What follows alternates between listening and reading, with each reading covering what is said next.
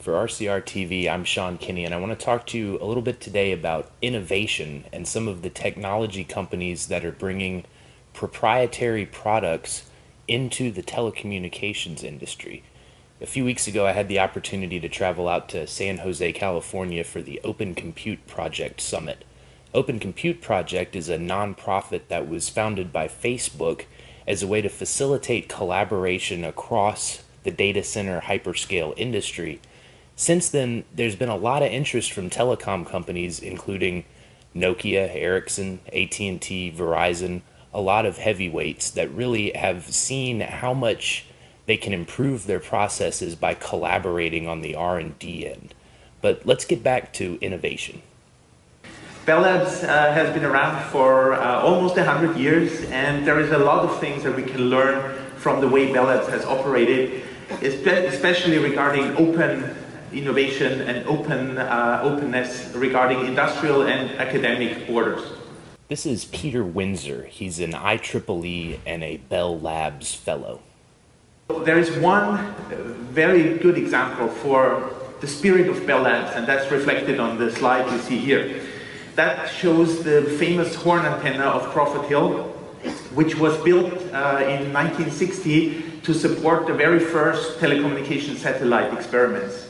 Satellites were invented by Bell Labs, telecommunication satellites, and first launched to do communications by Bell Labs back then. And in order to do so, to do the communications from ground to satellite to ground, relay communications, they had to build big horn antennas on the ground.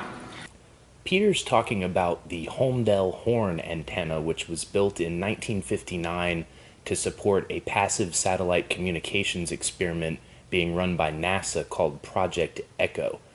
The Holmdel horn was also used as a radio telescope.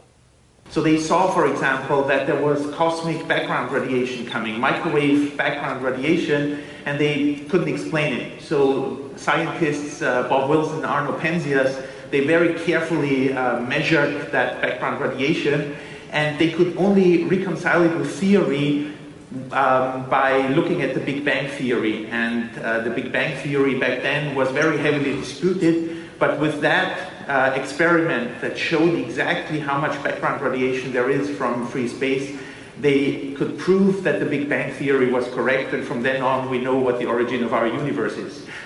In 1978, Penzias and Wilson won the Nobel Prize in Physics for their discovery, which wouldn't have been possible without the data generated by the Holmdel horn. All of that coming out of a telecom project, which was called satellite communications. And that really captures what Bell Labs is all about. Think beyond.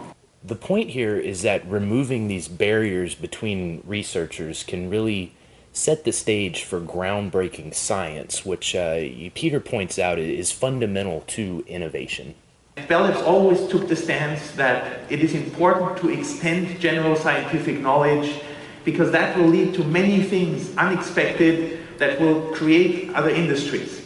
So in this case, a NASA experiment around satellites cross-pollinated innovation into the science of cosmology to a really impressive result. And that's what Open Compute Project is really all about. That's taking the lessons learned by the hyperscale data center experts and, for the purposes of our look, applying them to the telecom industry. So what's the driver of this movement? I'd say the overall driver is for sure efficiency and cost savings, but also driving innovation at a much greater speed. That's Daniel Brower. He's a chief architect of cloud infrastructure for Deutsche Telekom, and he's going to ask his colleague Ken Duell from AT&T if he agrees with the reasoning. Those three factors are the same with us. I think in our case, it's a matter of survival. Our customers are expecting services on demand anywhere they may be, and we're finding that the open source platform, open source software, provides us a platform to build new services and deliver it with a much faster velocity. So you heard it's a matter of survival, and you've got to understand carriers are under tremendous pressure to scale their networks to keep up with the tremendous demand from users for mobile data. And a lot of that's being generated by mobile video. So when that's the setting and when that's the market demand, they're forced to invest. They're forced to invest in data centers and racks and in servers. And this is where white box hardware comes into play. Previously, you would be purchasing name brand equipment from a company like Dell or HP, but now operators are turning to this commodity hardware, which is what the Open Compute project allows to be shared. When we think of white boxes, the hardware ecosystem with system on a chip is maturing very quickly, and we're very pleased to see that progress. The challenge is the software, especially Network OS software, to run on these systems with WAN networking features. And so one of the things we hope in participating in this forum is to create enough of an ecosystem to help develop these Network OS software platforms. I was talking to one of Ken's colleagues from AT&T during Mobile World Congress, and he was explaining to me how traditional mobile carriers are really trying to reinvent themselves as software companies as they embrace NFD and software-defined networking. And that's something that Mahmoud El Assour from Verizon picks up on. When you think about the entire networking space, historically, the focus has been more on speed, and its focus has been more on running different, I would say, protocols like data and video and voice on the same networks. And now what's exciting in the telecom industry is, and the networking industry is everything becoming more software. And software basically is the same, everything in network becomes more like an app. And that's very exciting, which allows us to kind of unlock and de-aggregate our network components and allow us to accelerate the speed of innovation, allow us to use white boxes and then innovate in the software and create different use cases for our customers.